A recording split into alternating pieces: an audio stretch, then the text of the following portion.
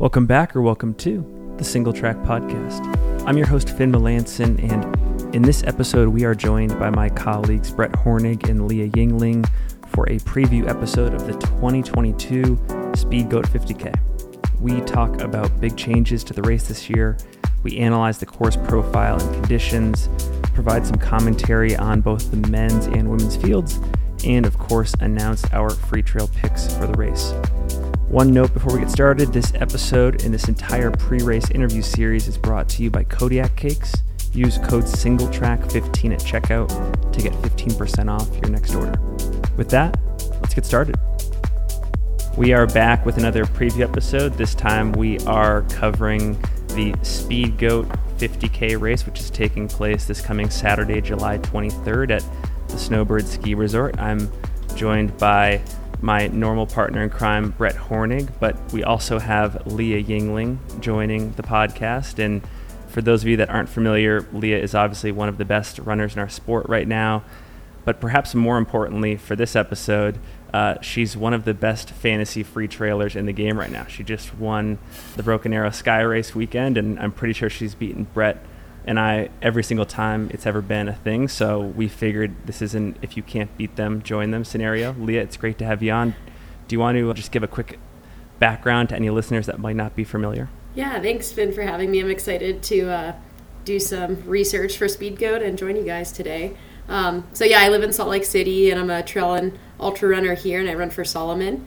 And I love everything about ultra running, especially following along with the sport and doing some race predictions. So happy to be here. Right on. And Brett, how you doing? Oh, I'm doing good. Confidence, trying to get it back after a lousy showing in the Hard Rock predictions.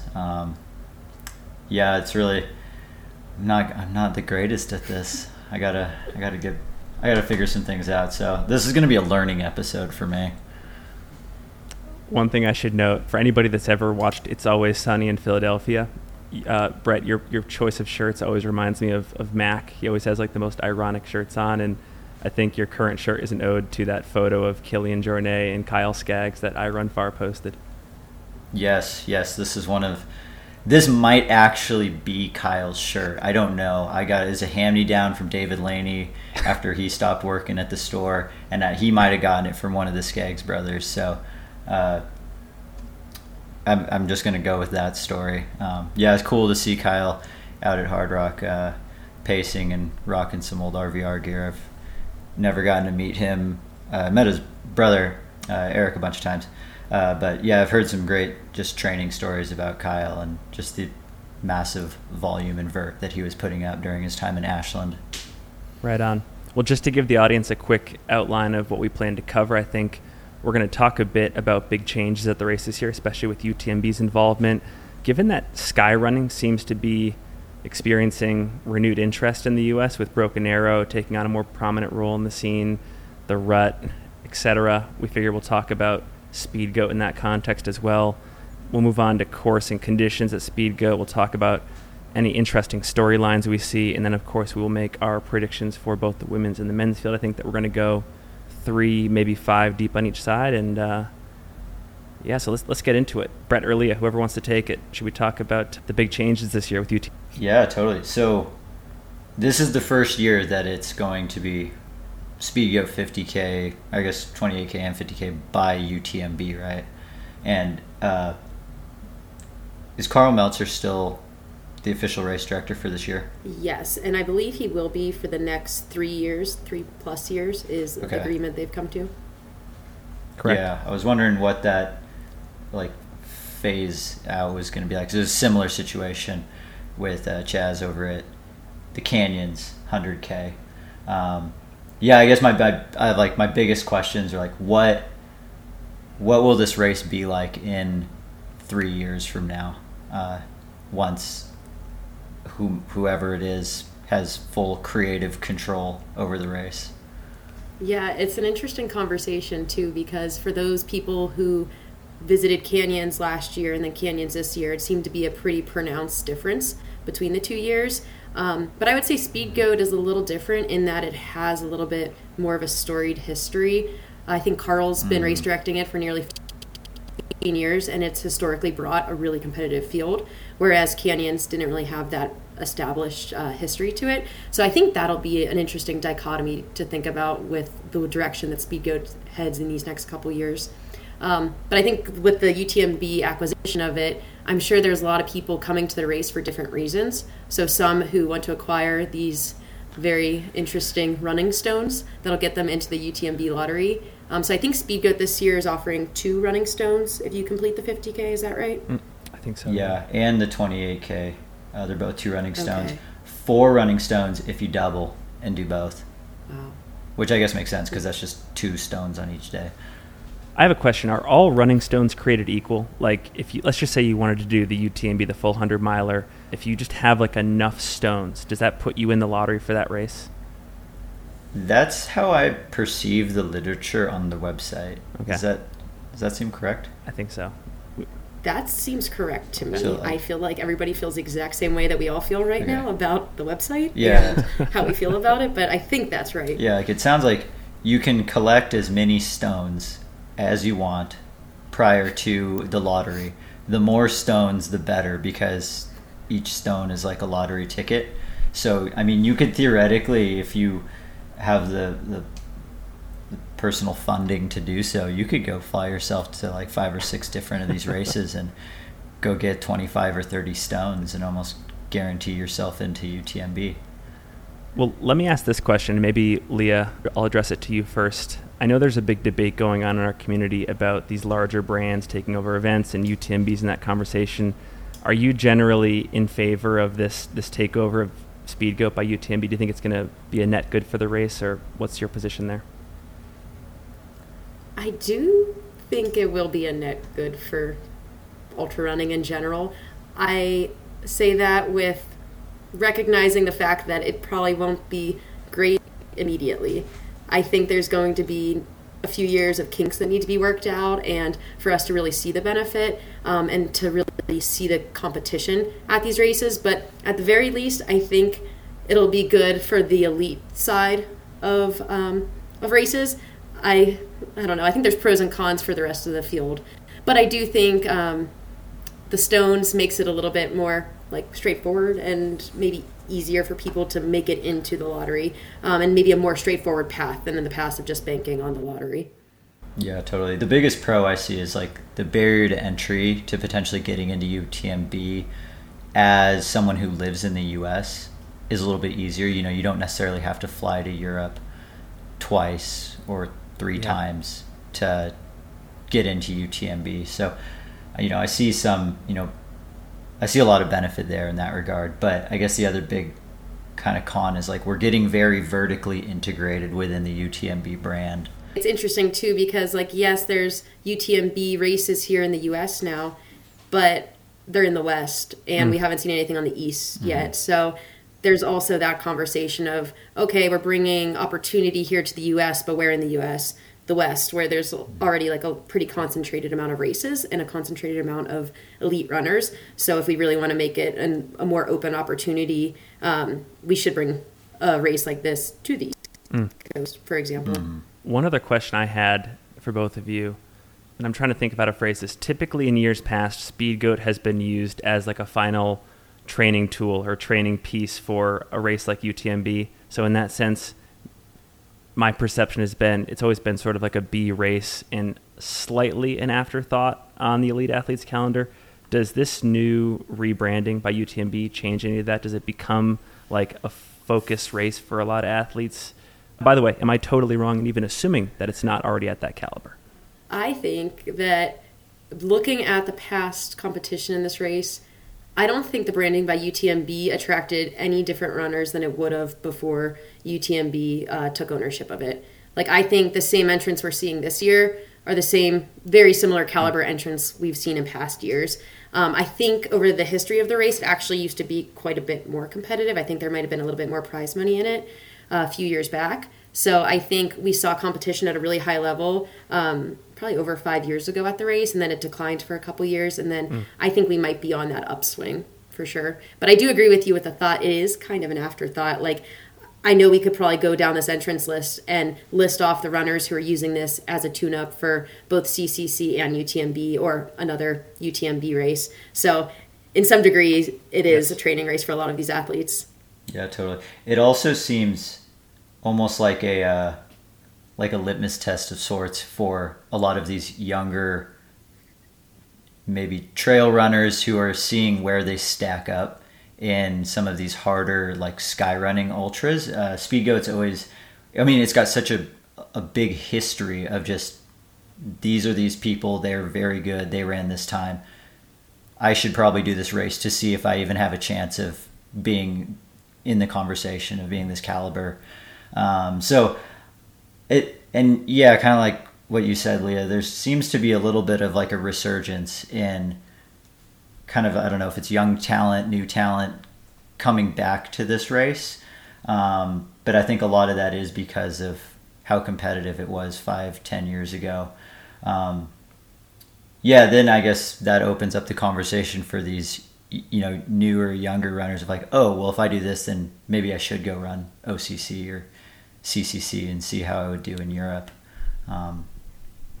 It's a great stepping stone for a race that you need stones to run.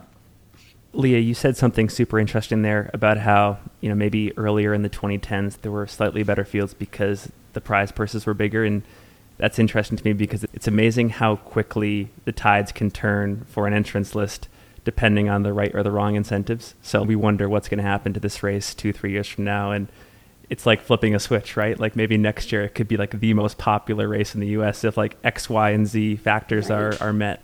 That's interesting. I think about this a lot, especially with Run Rabbit, which has like the largest prize purse in the US for a race. And I think the fact that UTMB kind of conflicts in some degree with that race, we haven't seen that really reach its capacity in recent years in terms of like the best of the best being there. So I'm curious if competition does follow prize money. Brett, I know you've spent a couple different years at the Canyons 100K course. Leah, you had back-to-back years racing it, so you've seen the before and after of UTMB investment. Can you guys talk about some things that looked different, but in the before and after? I mean, yeah, so I ran it 2 years ago, and then I spectated it this year. And, I mean, I guess... yeah, definitely there was a lot more UTMB wording. There is equally as much, if not even more, Hoka wording because it was Canyons, sponsored by Hoka, presented by UTMB. The biggest change being those like giant Hoka lightsabers, those inflatable things. There was like thousands of them all over the place. And I mean, I guess when you add things like that, it just makes everything feel grander. I don't know if it was a like by UTMB choice, but I think the new start of the Canyons this year was really cool, starting in downtown Auburn and running straight through the streets before dropping into the trails. That kind of gave it that kind of really big trail race type feel. Leah, what do you think? Yeah, you hit the nail on the head. I was going to say, like, if you ran Canyons this year and didn't know it was sponsored by Hoka, then there's something wrong with you, because Hoka was everywhere. It was lining the course, like, for the whole last half mile at least, with the big, like, blow up everything. So there was a lot of Hoka representation in that respect. And another thing I would add that I felt was quite different was just the media coverage around it was a little bit... It was improved from last year for sure, with both being golden ticket races and whatnot both years. That element seemed to be invested in a little bit more this year, I would say, for sure. It was definitely like a bigger UTMB race feel, like a lot of energy at the start line, a lot of energy at the finish line. And I think that is due to the transition. Leah, I don't know if you've had a chance to get out on the Speedgoat course in the last couple of days, but they're already starting to put up the UTMB flagging and like the Hoka flagging, and I think there was like even a couple of Hoka inflatables on the course. Like as I was going up the Cirque Traverse there, you could see some of it, and I kind of got goosebumps. It was kind of cool to see like UTMB is here, and like I'm sure a couple of people that I saw out on the course were like Hoka officials imported from France, and it was cool. Yeah, it's funny. What I think is pretty hilarious with the race, because I am currently on the entrance list, though I'm not racing, so I'm getting all of the pre-race emails. And something that is different that we haven't really touched on is how UTMB is trying to attract to the masses. So they're really trying to sell Salt Lake City in these emails, which is interesting. They're boasting it as like this great city with fine dining options and like tons to do. And like Salt Lake's a cool city. I mean, kind of. But nobody comes to Salt Lake City for the city. Mm-hmm. And I think UTMB is really leaning into that. And even like the images they use, things like that, it's really interesting. So I think they're trying to make more of an experience around it than Carl never did anything like that. And he probably doesn't need to. So I think that's a really interesting element too that I've noticed that's quite different. Oh yeah. I guess I don't do a good job of reading any of those emails, but did they do something similar for Auburn? Propping up canyons? They did, yeah. And I was like, what? Yeah. Cool. I guess there's not much the one Auburn. spot where... Cool. Very cool. I guess, yeah, two thoughts. The first one is like, UTMB could potentially make Speedgoat a really, like a bigger thing than the canyons in my mind, because the start and finish is in the same place. There's just only so much you can do when the start and the finish line are 100 kilometers apart, like at the canyons. Like they made this big giant festival type start at the canyons. They had all the merch things to buy, but then they didn't, truck all that up to the finish. Once it's used and everyone's gone, they're like, okay, we're done with Auburn. Now we're going to go to the finish area. Whereas something like Speedgoat, you could build it twice as big because you get to use it twice at the finish. Yeah. That's another really good point. Yeah. Well, I was standing on top of Hidden Peak yesterday, which is where the first and last aid stations are positioned in. I mean, Leah, you know this view. Like you look out towards Mill Canyon and where the Wasatch 100 course goes, and maybe I'll throw this question out to both of you. Is there any chance, as this race spends more time under the UTMB brand, they add like a 50-mile or 100K distance into the mix? And is it possible, and do you guys think it makes sense? I think it's possible, and I do think it makes sense. Like, I think the Wasatch deserves a race that showcases what the Wasatch actually is. And honestly, I don't think Speedgoat does that. I don't think Wasatch 100 does that. I think we're missing the mark in so many ways on showcasing the Wasatch Mountains. So I think we could do that with a longer race at Speedgoat. And I do think it's possible, because you look at Canyons this year, which I think is a perfectly great 100K, and no need to really expand upon that distance, and like they're offering a 100-miler, which is really interesting. Don't know the logic behind it, but it's an interesting decision. So I don't think it's outside their scope by any means. Like I would probably say they would consider it. I bet it's in their 5-year plan. Or I bet it's in their 1-year plan. I bet they announce it the day after Speedgoat, just like they did with Canyons. Which, yeah, I mean, I guess maybe it's a hot take, but I think that 100-mile course that they added at Canyons is horrible.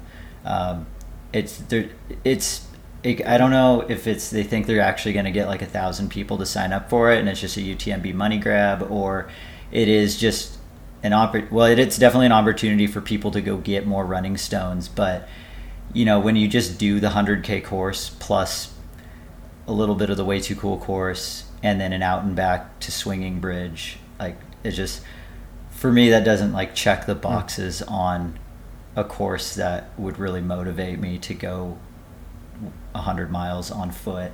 It doesn't sound like that's a problem though over in the Wasatch, and you could create a really incredible course.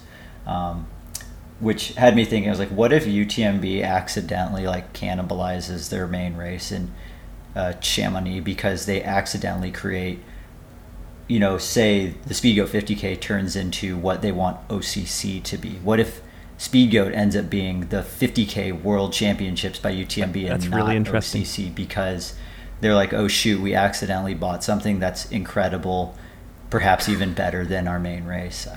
That's a good hot take. I really like that. Yeah. Well, maybe one more question on this front. We did crowdsource some ideas for this episode, and we did a poll on Instagram. And I think I asked something pretty basic like which race is the hardest, Speed Goat, the Rut, Broken Arrow. I actually got a lot of hate mail for even including Broken Arrow on the list. It really came down to the Rut and Speed Goat. But do we want to talk for a second about where Speed Goat fits into this sort of Mountain West sky running scene and just how each of you think about it in those terms? I love this conversation because I don't think Broken Arrow should be in the category of Speed Goat and the Rut. However, I do think there's a place for both types of races, and my argument is that Tim Tollefson's Mammoth Trail Fest and Broken Arrow are going to be very similar style races and similar experiences in the coming years, and they kind of check the exact same boxes when we think about these types of sky races. So a little bit less verty, maybe slightly less technical, whereas Speed Goat and the Rut are like certifiably very hard mountain 50Ks that like are historically just tough and tough for a variety of reasons. So I think I've been going back and forth in my mind this week about when we're talking about Speed Goat and which race is harder, because you can compare CRs on these courses, you can compare like top 10 finishing times, and at face value they're very similar. The same big names have run both of these races and they've put down really fast times. I think Killian's done both and has run top 10 times in both of these races. My argument is I do think they're equally hard.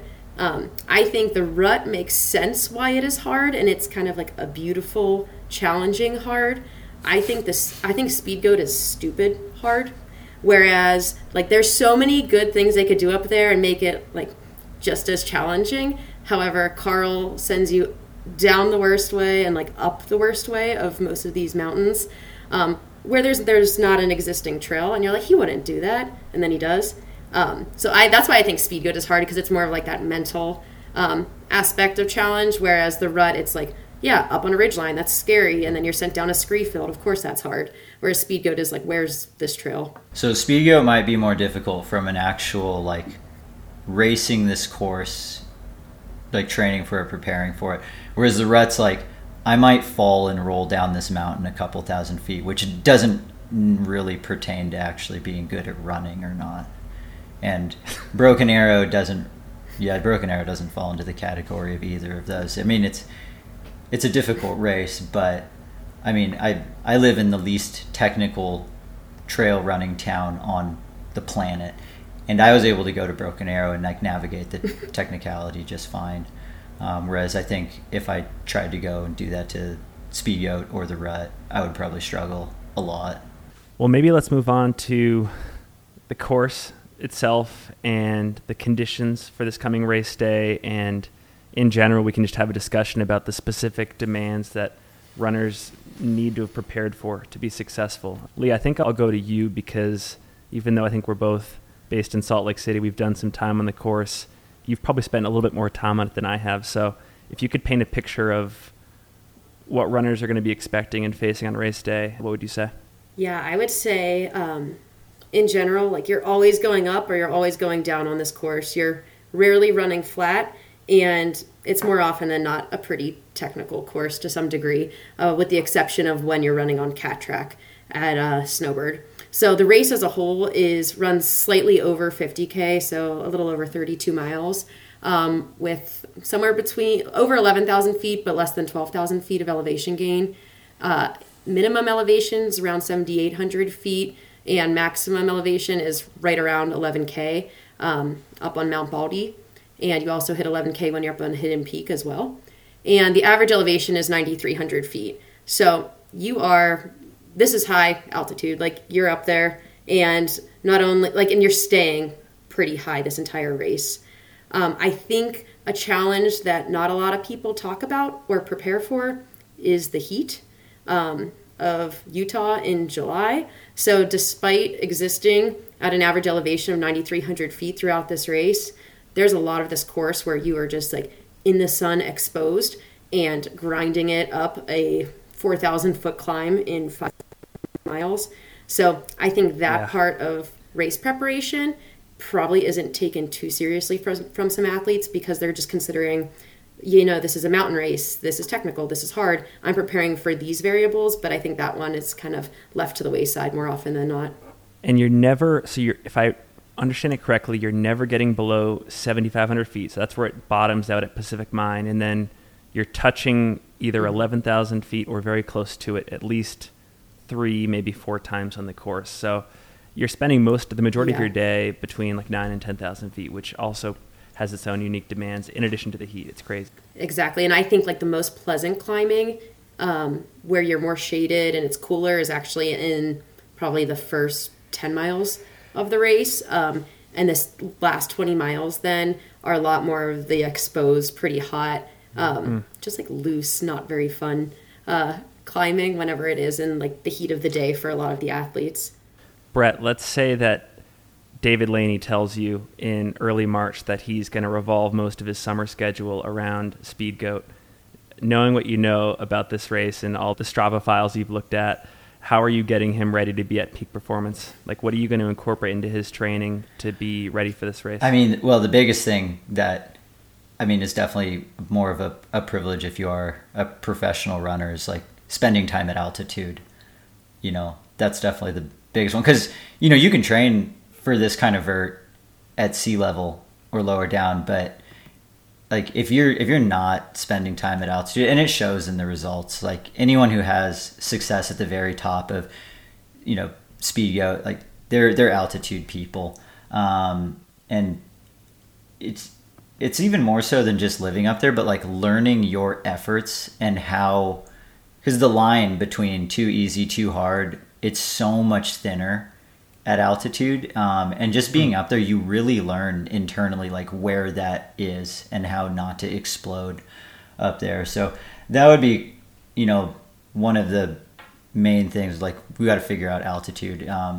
If a lot of most people are not able to do that, then the next big thing is like figuring out how to get your body to cooperate throughout the demands of the course.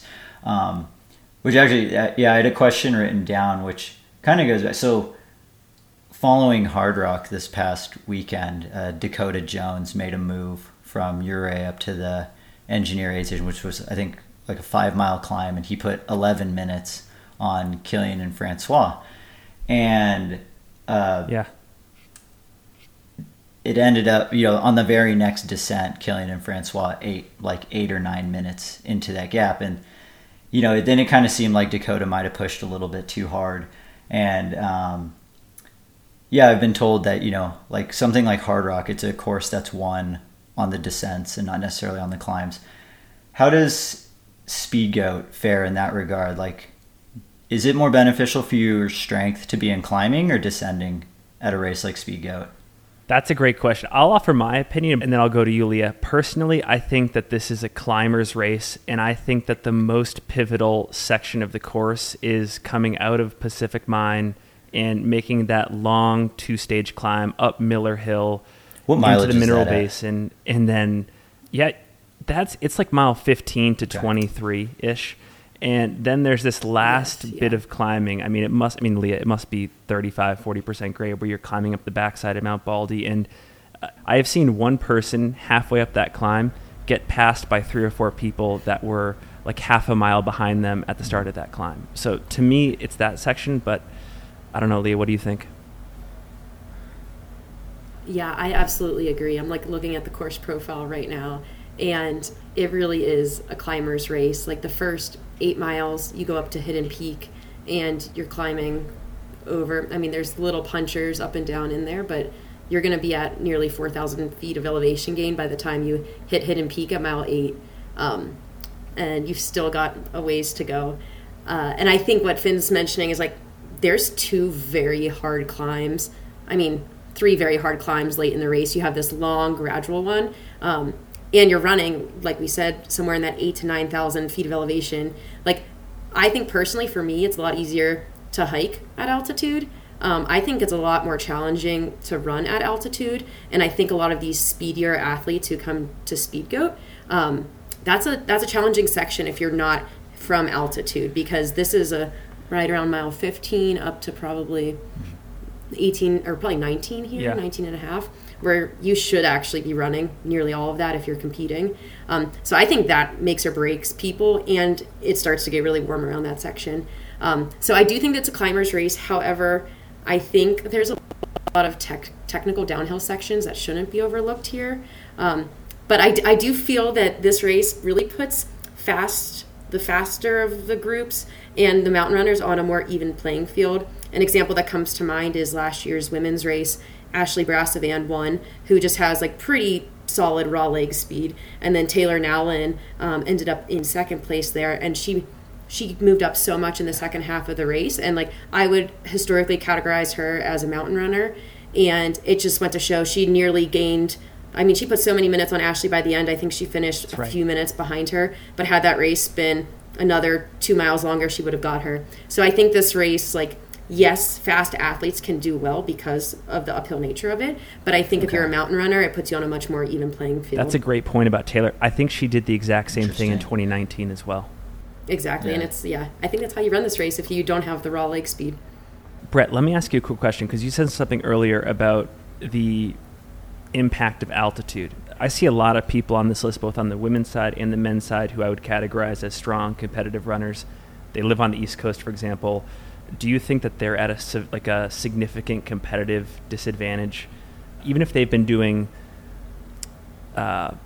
course-specific training, like really rocky technical terrain and frequent ups and downs? Do you still think that like just the altitude is going to put them out of serious contention? I think so. I mean, unless you are just that good that you can afford to take a bit of a hit once you go up to altitude. But you know, I'm more familiar with like the historical results of Broken Arrow, and we see a similar thing where in the top 10 on the men's and women's sides, nearly all of them are like Colorado, Utah, Tahoe, with like your occasional one or two from lower than 5,000 or 6,000 feet. And this course being higher than Broken Arrow, you know, it's just going to play more into the hands of someone who, you know, is better acclimated. Cool. Well, I say we get to just looking at each of the fields here, the women's and the men's fields, and maybe we start with the women's field. Leah, are there any interesting storylines that stick out to you in that part of the race? And then B, just generally, how are you thinking about it in terms of depth and stuff like that? Yeah. So I think to start off, I know this is something we forgot to mention when we were chatting about UTMB, but the top 3 male and females in this race will get into the UTMB World Series at OCC for 2023. So I think that is something. I think it's like on the easier side for elites to get entry into the UTMB races, but this is something that would be on the line for athletes who might not have all the stones and like all the races to race themselves into UTMB next year. And then I think for context, I wanted to talk a little bit about the course record and the top 10 women's times at Speedgoat, and then we could probably do the same for the men.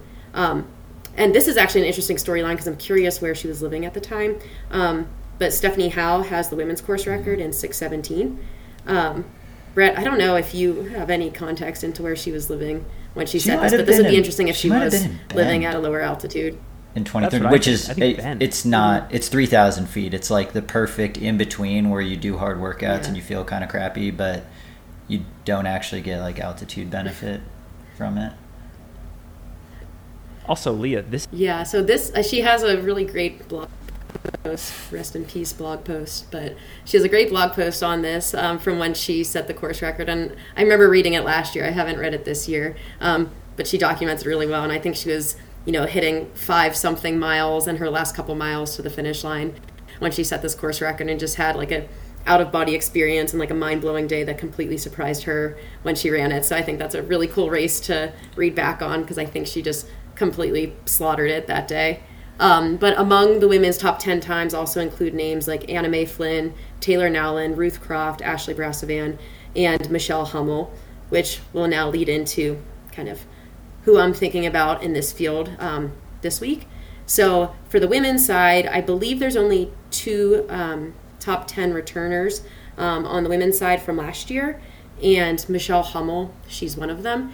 And I believe she's been on the podium the last 3 times she's run it. So I think that might even be every time she's run it. So I believe that Michelle Hummel is like the safest bet for a podium spot at Speed Goat. She's really solid, and I think she's even been like the U.S. snowshoe champion, things like that. So she's got a pretty storied history. Leah, could I ask you a quick question? I'm looking at Ultrasign up here. Sorry to go back a little bit, but Anita Ortiz has the course record in 6:02, and this is a 14-year-old course record. So we talk a lot about what are some of the most stout records in our sport. I think I asked you offline if sub 6 hours on the women's side is ever possible here. Where do you rank this course record out of all of the course records at like premier events in our sport right now? Because it's incredible to me. Well, yeah, I need to look into this because I don't know if that was a shortened course when Anita ran that time, or if it was a different course. Because I believe when Stephanie ran that time, it was like established as the course record in 2013. Okay. Because I think she's listed as the second fastest time on there. So I'm not sure if any of you can do some fast research and learn about this. But so let's say it's 6:02, let's say it's 6:17. That's 15 minutes. That's a pretty big difference. When I think about the Speed Goat course record, I think this year it can be broken, I believe. I think breaking 6 hours is going to be pretty tough, though. I think it will be done in the coming years, but I don't know if I think this is the year that it will be done. But I do believe the course record can and very well could be broken this Sorry year. to interrupt, but I thought that was fascinating. And she was 44 years old when she did it. 3rd overall that year. Yeah, that's pretty incredible. 3rd overall. 5:43. What was the winning men's time? I think it was Kevin Schilling, who's like a Salt Lake City local, like kind of a legend. Yeah, we'll have to dig deeper That's into this. mind-blowing. We have to ask one of these people what it was, what the course was like in 2008. Yes, somebody who is. Yeah, I'd be very curious. That if it is 6:02, that is an absolutely incredible time, and I think that's a tough one to break. Yeah. Honestly, very tough. But I think for women out there who are competitive, especially in these mountain runs, I think 6 hours is the target here. I will add, in the past couple years, I mean, probably the last 5 years, 6:30, I would say anywhere from about 6:25 to 6:35 seems to be the sweet spot for the podium for the women. And I think, in our returners, Michelle Hummel is the only woman who has podiumed at this race, and she'll be back this year. And I think probably the most interesting candidate that we see on here is Jennifer Lichter, who just broke the course record at Broken Arrow. I think she is primed and ready to go for this race, and she's showcased that she not only has speed, but she also has a lot of the mountain strength that these races require. So I think if anyone's going to break the course record or even challenge it, it's going to be Jennifer this weekend. I think she's definitely got what it takes. And we've got a lot of other interesting names out there, like Addie Bracey. I believe she's training for Leadville this summer. At her last race, I believe, was Black Canyon, where I believe was that Black Canyon this did, year? but I don't think it was a great finish? result.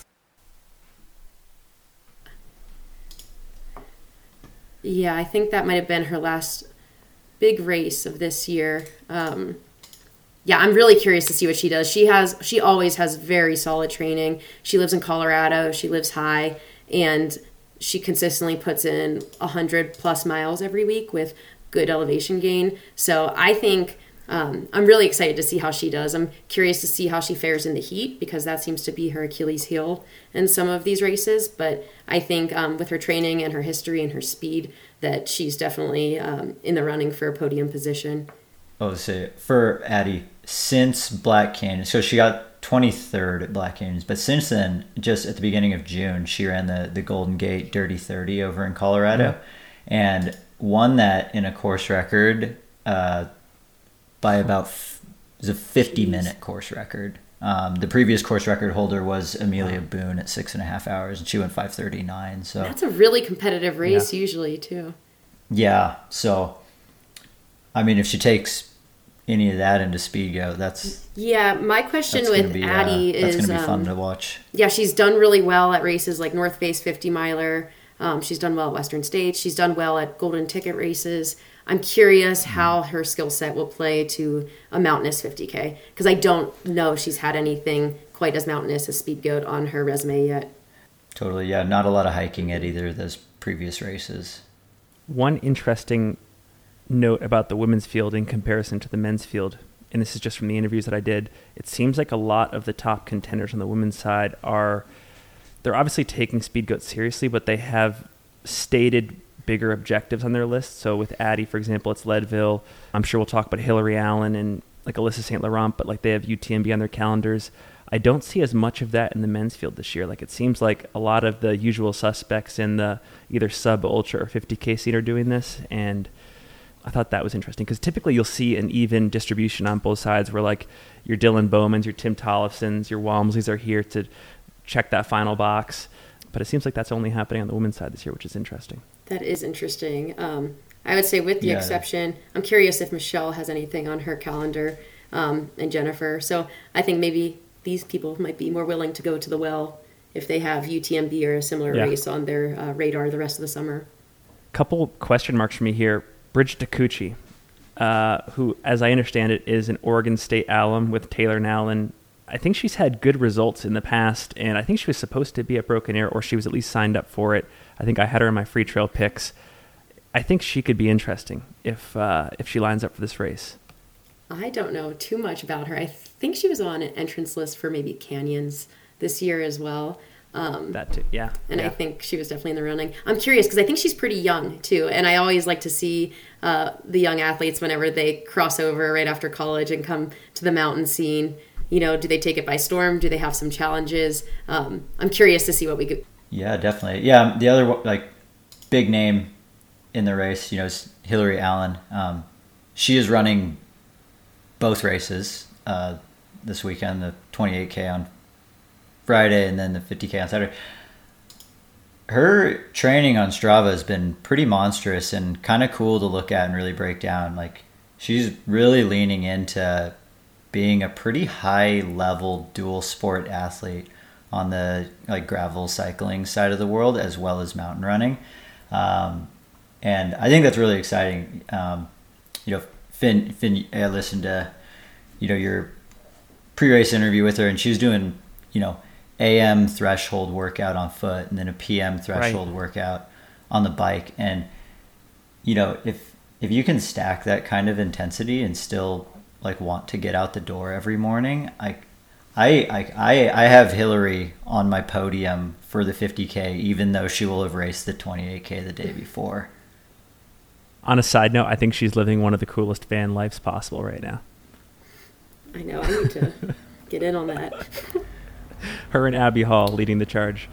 Okay, Leah, I'm curious. Maybe we'll do it. We'll go around the horn here, but starting with you, who is your predicted podium for Fantasy Free Trail? And then I would also add either any people on your watch list that could challenge for a podium spot, and then any question marks you have as well. Okay, so I think Jennifer Lichter will win. I think she kind of showed us what she's capable of at Broken Arrow, and I'm really excited to see what she can do this weekend. Also, I am friends with her on Strava now, and she put in a really solid 8x1 mile workout the other day at less than 5:40 pace for those mile repeats with 90-second recovery. So she's got some leg speed, and that was at 7,000 feet elevation. So I think she's pretty scary. I'm so curious. Fitness is fitness. Yeah.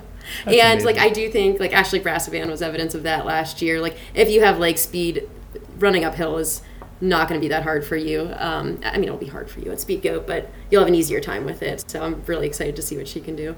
I've got Michelle Hummel in second. Can't bet against her. And I've got Addie Bracey in third.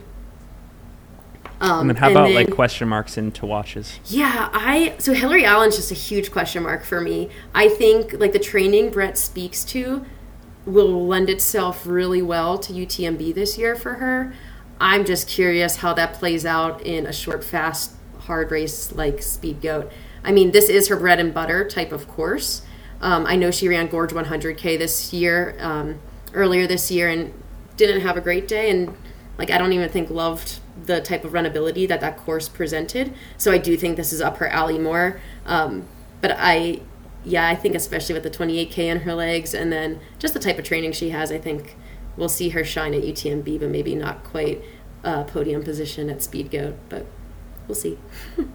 I also think Alyssa St. Laurent is interesting, and I am a big fan of Erica Flowers. I know you had her on your podcast, Finn, and I know she's had quite the history this year of getting into really solid running shape and then suffering from a head injury biking. I'm excited to see what she can do. She just sounds like a great all-around person and just ready to see what she can get out of herself.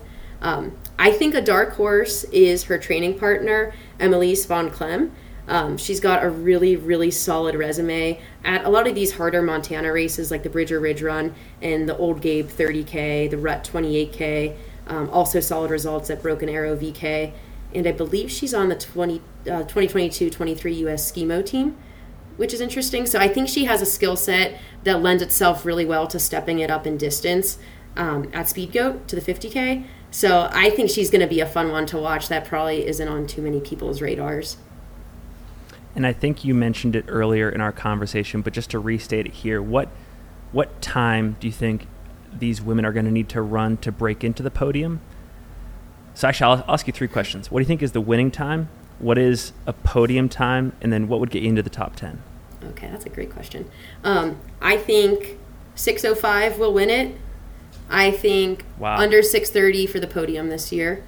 I think top 10 would be under 7:30. So I think under 7 hours usually puts you in the top 5 for the ladies. I think top 10 this year will be under 7:30.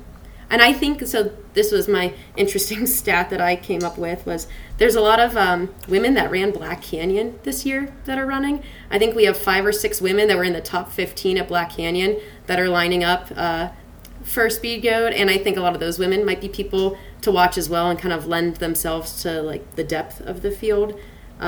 There's like Natalie Sandoval. I believe she just had a top 10 finish at Broken Arrow. I think she'll be one to watch. Lauren Corey, Rachel Lemke from the East Coast, and Shea Aquilano, and I believe that's it. Maybe 1 or 2 more, but I thought that was a interesting side note since Black Canyon and Speed Goat are nothing alike. I know. Brett, how about you? Who are your top 3? So I also have Jennifer Lichter to win. I was at Broken Arrow and just like watching her just fly down the mountain, and then you come in, and then for there to be a like decent sized gap before the next people came in, and it was a really competitive race, as it usually is. Like, it was just surprising. I was just like, okay, if you win Broken Arrow by any amount more than like a minute, you're legit. So it'll be really cool to see how she does on a level up kind of course. As for time, I think it's going to largely depend on how good second place does. I think in her pre-race interview with you, Finn, she had mentioned that she had no idea that she broke the course record for Broken Arrow and was just simply racing the other people.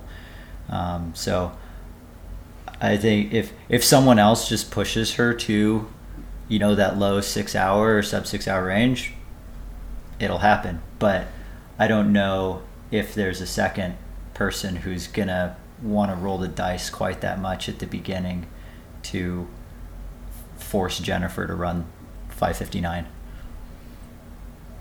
And then I've got to round out my podium. I've got just experience and years of ultra history. So I got Addie Bracey for second. I think if you are looking to win Leadville and be very competitive there, you're gonna muscle out a podium finish at Speed Goat. And then maybe this is gonna be my make it or break it pick for Fantasy Free Trail. Is I got Hillary on third place for the 50K, even coming back on slightly tired legs. But if there's one thing about double threshold workouts, it's that you teach your body to recover very fast. So that's what I'm going to bank on there.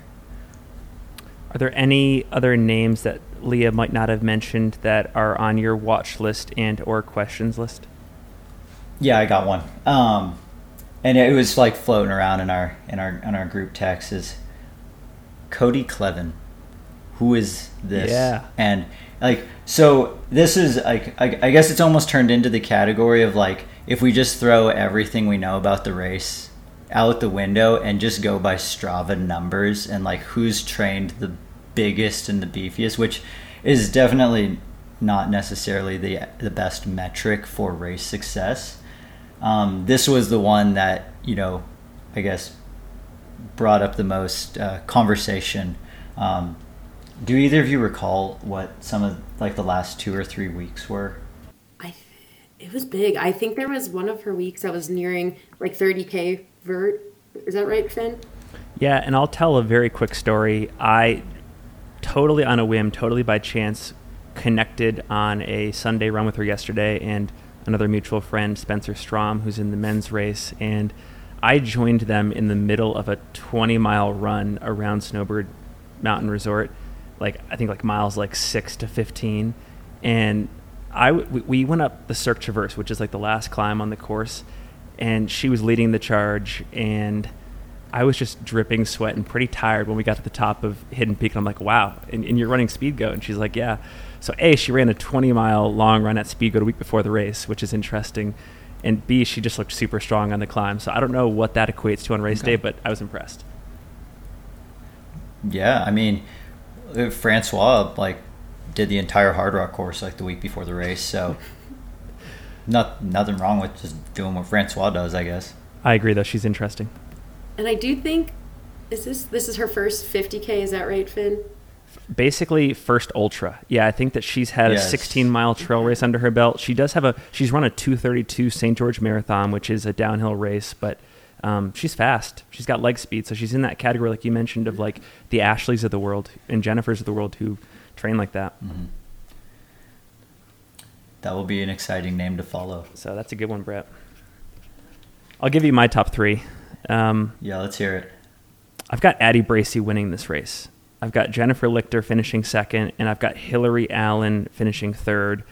The reason I have Jennifer finishing second, and by the way, I'll preface that by saying for my top 2 women, both Addie and Jennifer are going sub 6:20.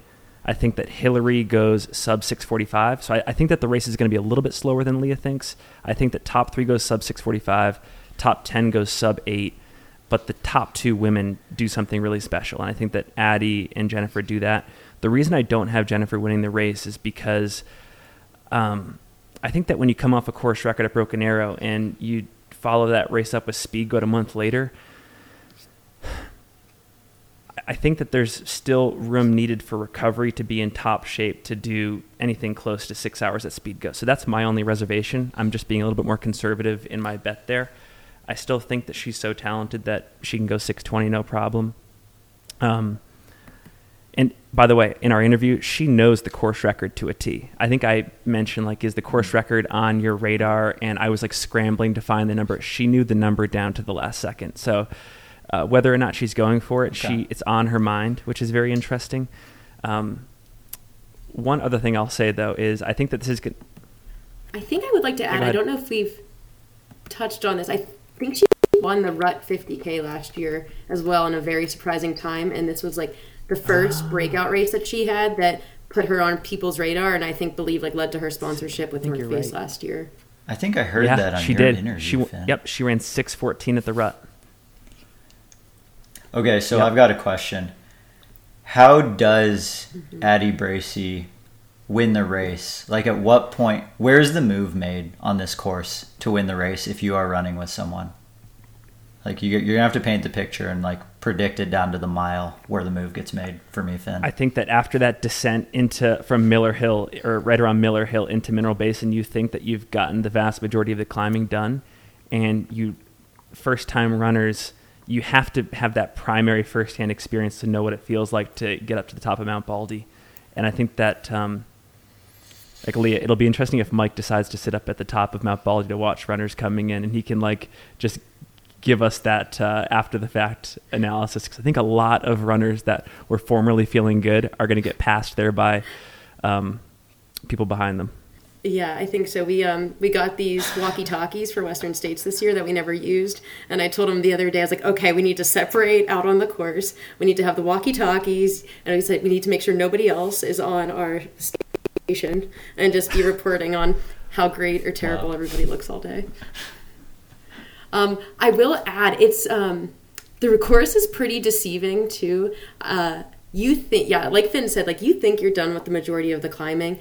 And like even on your last final descent, there's this like 500-foot climb that comes out of nowhere.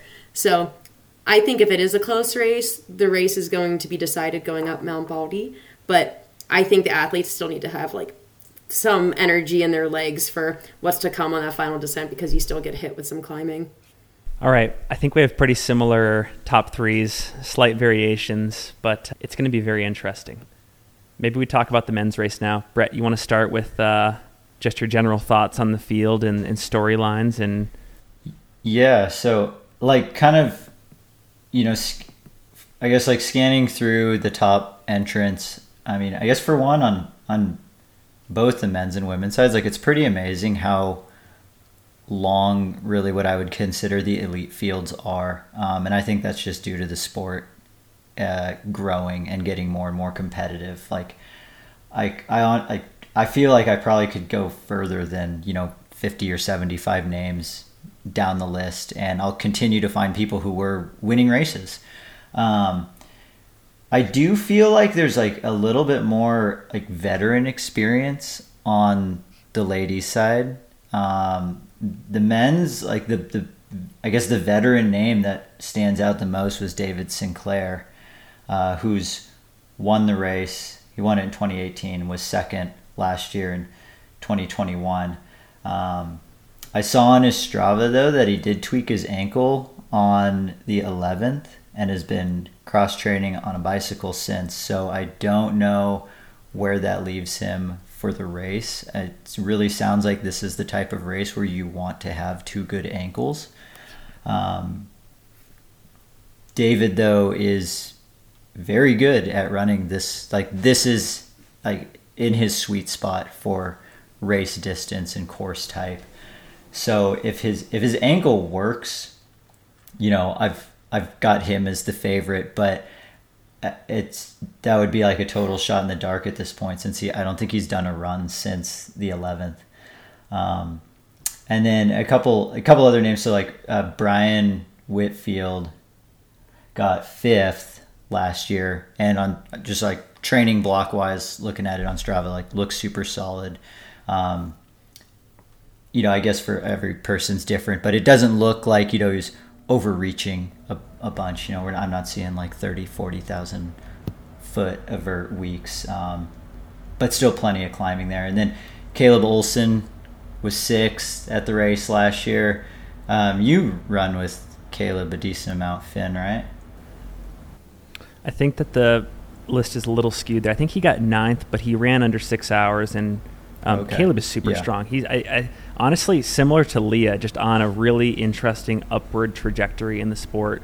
It seems like each race he does since early 2021 last year has just been more impressive than the last, and I think he's going to be super competitive again this year. But I think he got 9th last year and ran somewhere in the low 550s. Okay. Yeah, and I would say like glancing at his training too, it just looks really solid and consistent this year. Like nothing crazy, but good vert, good mileage, and like just his Strava is just a beautiful graph right now.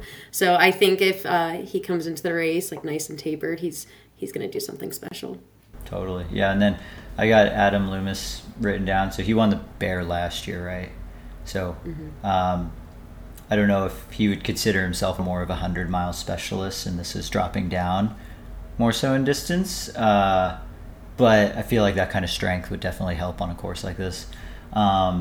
And then there was a couple names, people that you had interviewed as well pre-race, Finn, like Jackson Cole, who would run at Adams State, kind of somewhat newcomer to the trail scene. Seems to be going more all in on it. It's again just kind of like really interesting and fascinating to see when you get like top level track and cross country type talent switching over to the trails. How well that converts. The other person was Joe DeFeo, who was an NAU alum, living in Flag, training with some of Flag's best. But what do you got? During our interview, he was wearing a Coconino Cowboys t-shirt and said that he had been under the tutelage of Eric Sensman and Stephen Kirsch and Walmsley and Tim Frericks. So he's drinking the Coconino Cowboy Kool-Aid. I think he's spent a lot of time in the Canyon, and we all know the Canyon makes cowboys. So does that translate to Speed Goat? I mean, if he's been properly, hazed in, that's like a Jared Hazen joke, I think.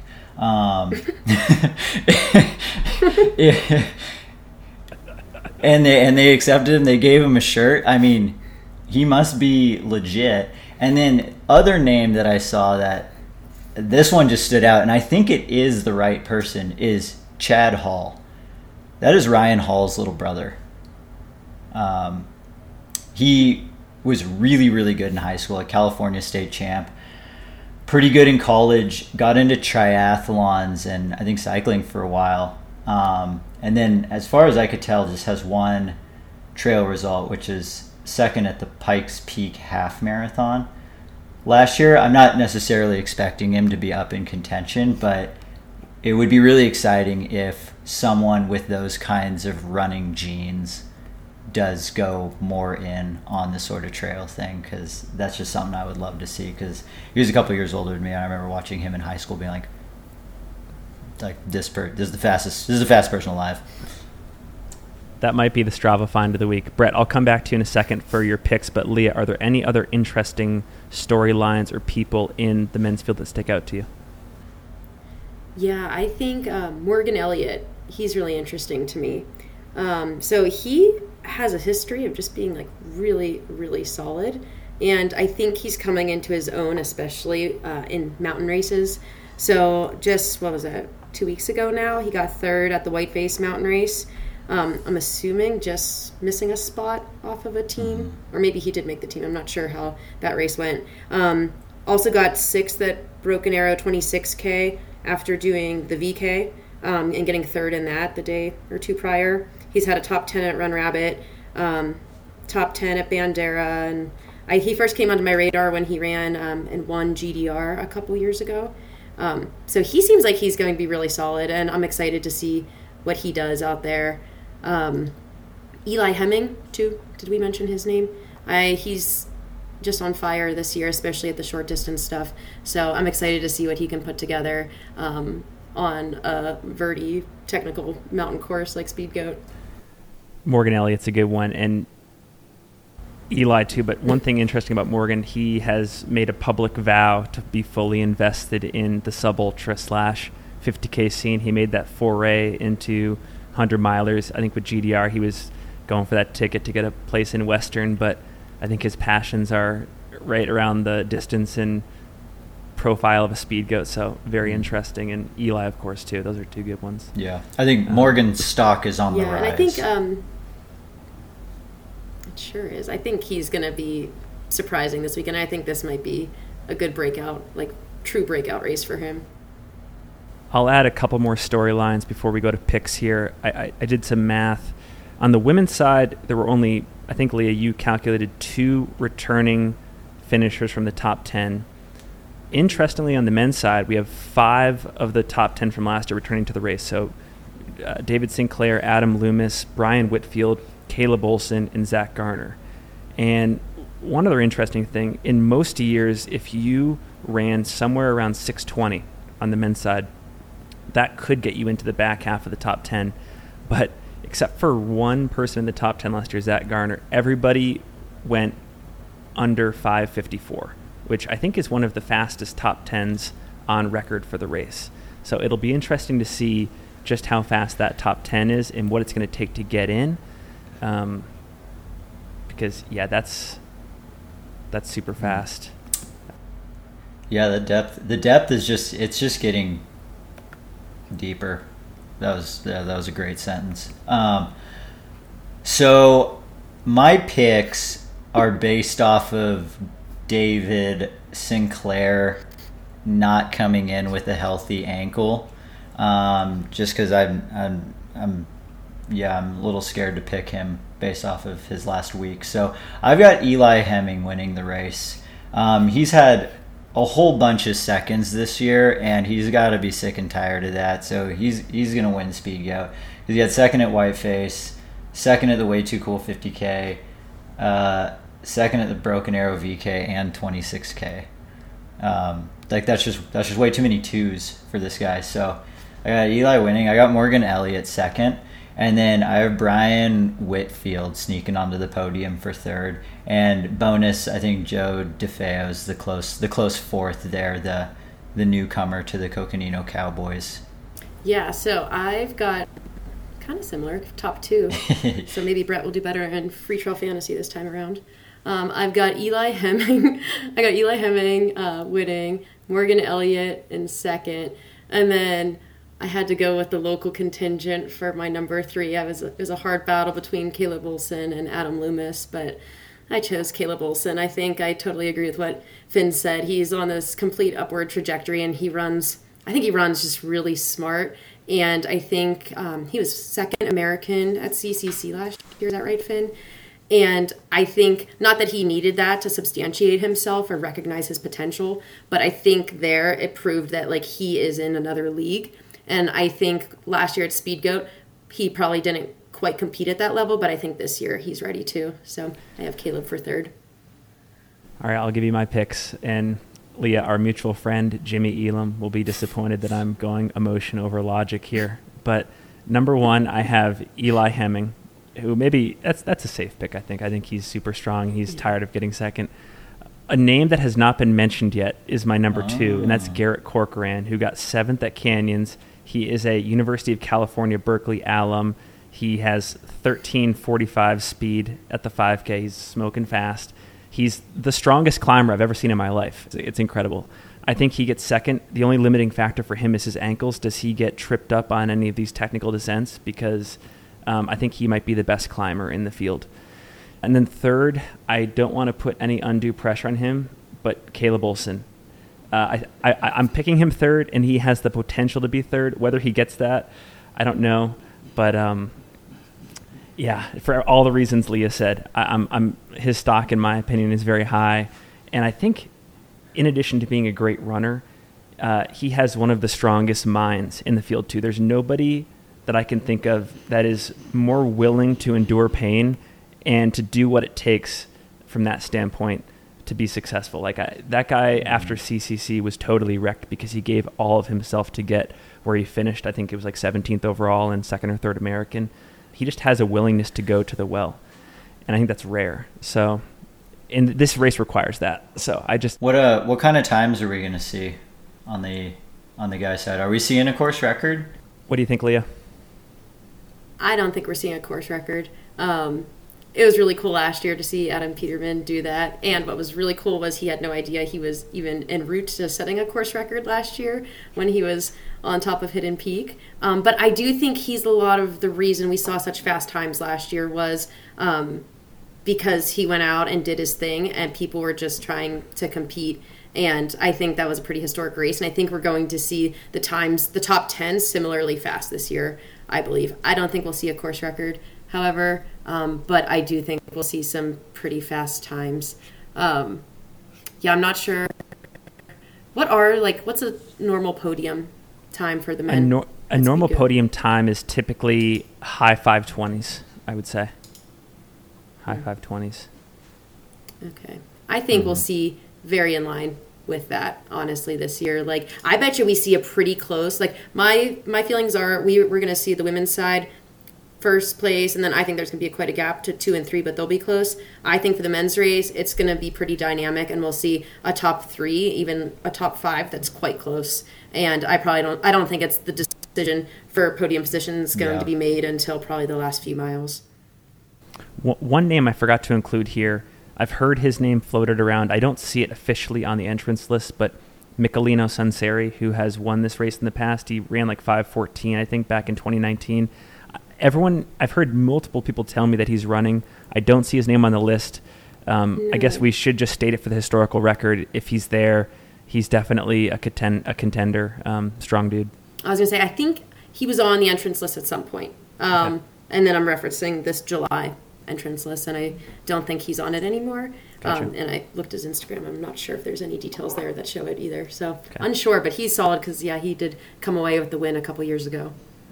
The one other hot take I have is I believe everybody in the men's top 10 goes under 6 hours. That'll be my hot take bet on the performance side of this race. I think the podium will be within 5 minutes of each other. Wow. Okay. Yeah, so last year we saw 9 of the top 10 under 6. Caleb was 9th and he was 5:52. Zach Gardner was 6:12. And we saw actually it was pretty close last year. 4 through 6, Cody Reed, Adam Loomis, Jared Hazen were all each a minute apart from each other. So I do think we're going to see a similarly deep field this year, and see either those podium positions or 2 through 5 very much decided in the last few miles. One other thing I'm reminded of, the last year's 10th place male finisher, Zach Garner, he finished well behind Caleb, 20 minutes or so. But if you want to see Jim Walmsley-esque training circa 2018, 2019, go check out his Strava. He's putting up 100-mile, 35K of climbing weeks. Again, similar to Cody. What's her name on the women's side that we were just referencing, who does high volume? Cody. I have no idea what that will translate to on race day, but I just want to give a nod to his workload in preparation for this race because it's very clear to me that he's taking it seriously and it's a focus race for him. So I'll be interested to see if he improves upon last year's performance with that effort and training. Yep, totally. Gear question for you guys. How do we feel about poles at this race? Are the top people using them? I think the people who are using them are running UTMB later in the summer and wanting to get practice with it. I think most people aren't running with them, especially if they aren't running UTMB. I think most people who are running UTMB use this as a practice run for their packs, their gear, their shoes, their poles. But I don't think we see a lot of people using them personally. That's a question I have for both of you. Do you generally think that in a race like Speed Goat, 50K distance, that using poles throughout the race would hurt your performance, slow you down generally? I mean, I think so much. I mean, I think a lot of that's a personal. I love using poles because, I skied a ton when I was a kid. So even descending, holding poles, it feels really natural, and I seem to get a lot of benefit.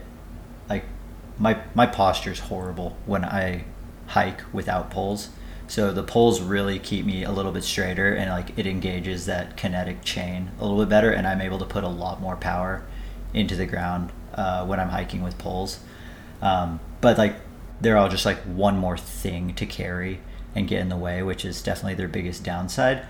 And it seems like mountainous 50K racing at the front, most are not going to, but like David Sinclair, he probably feels weird not holding poles all the time from all of his skiing.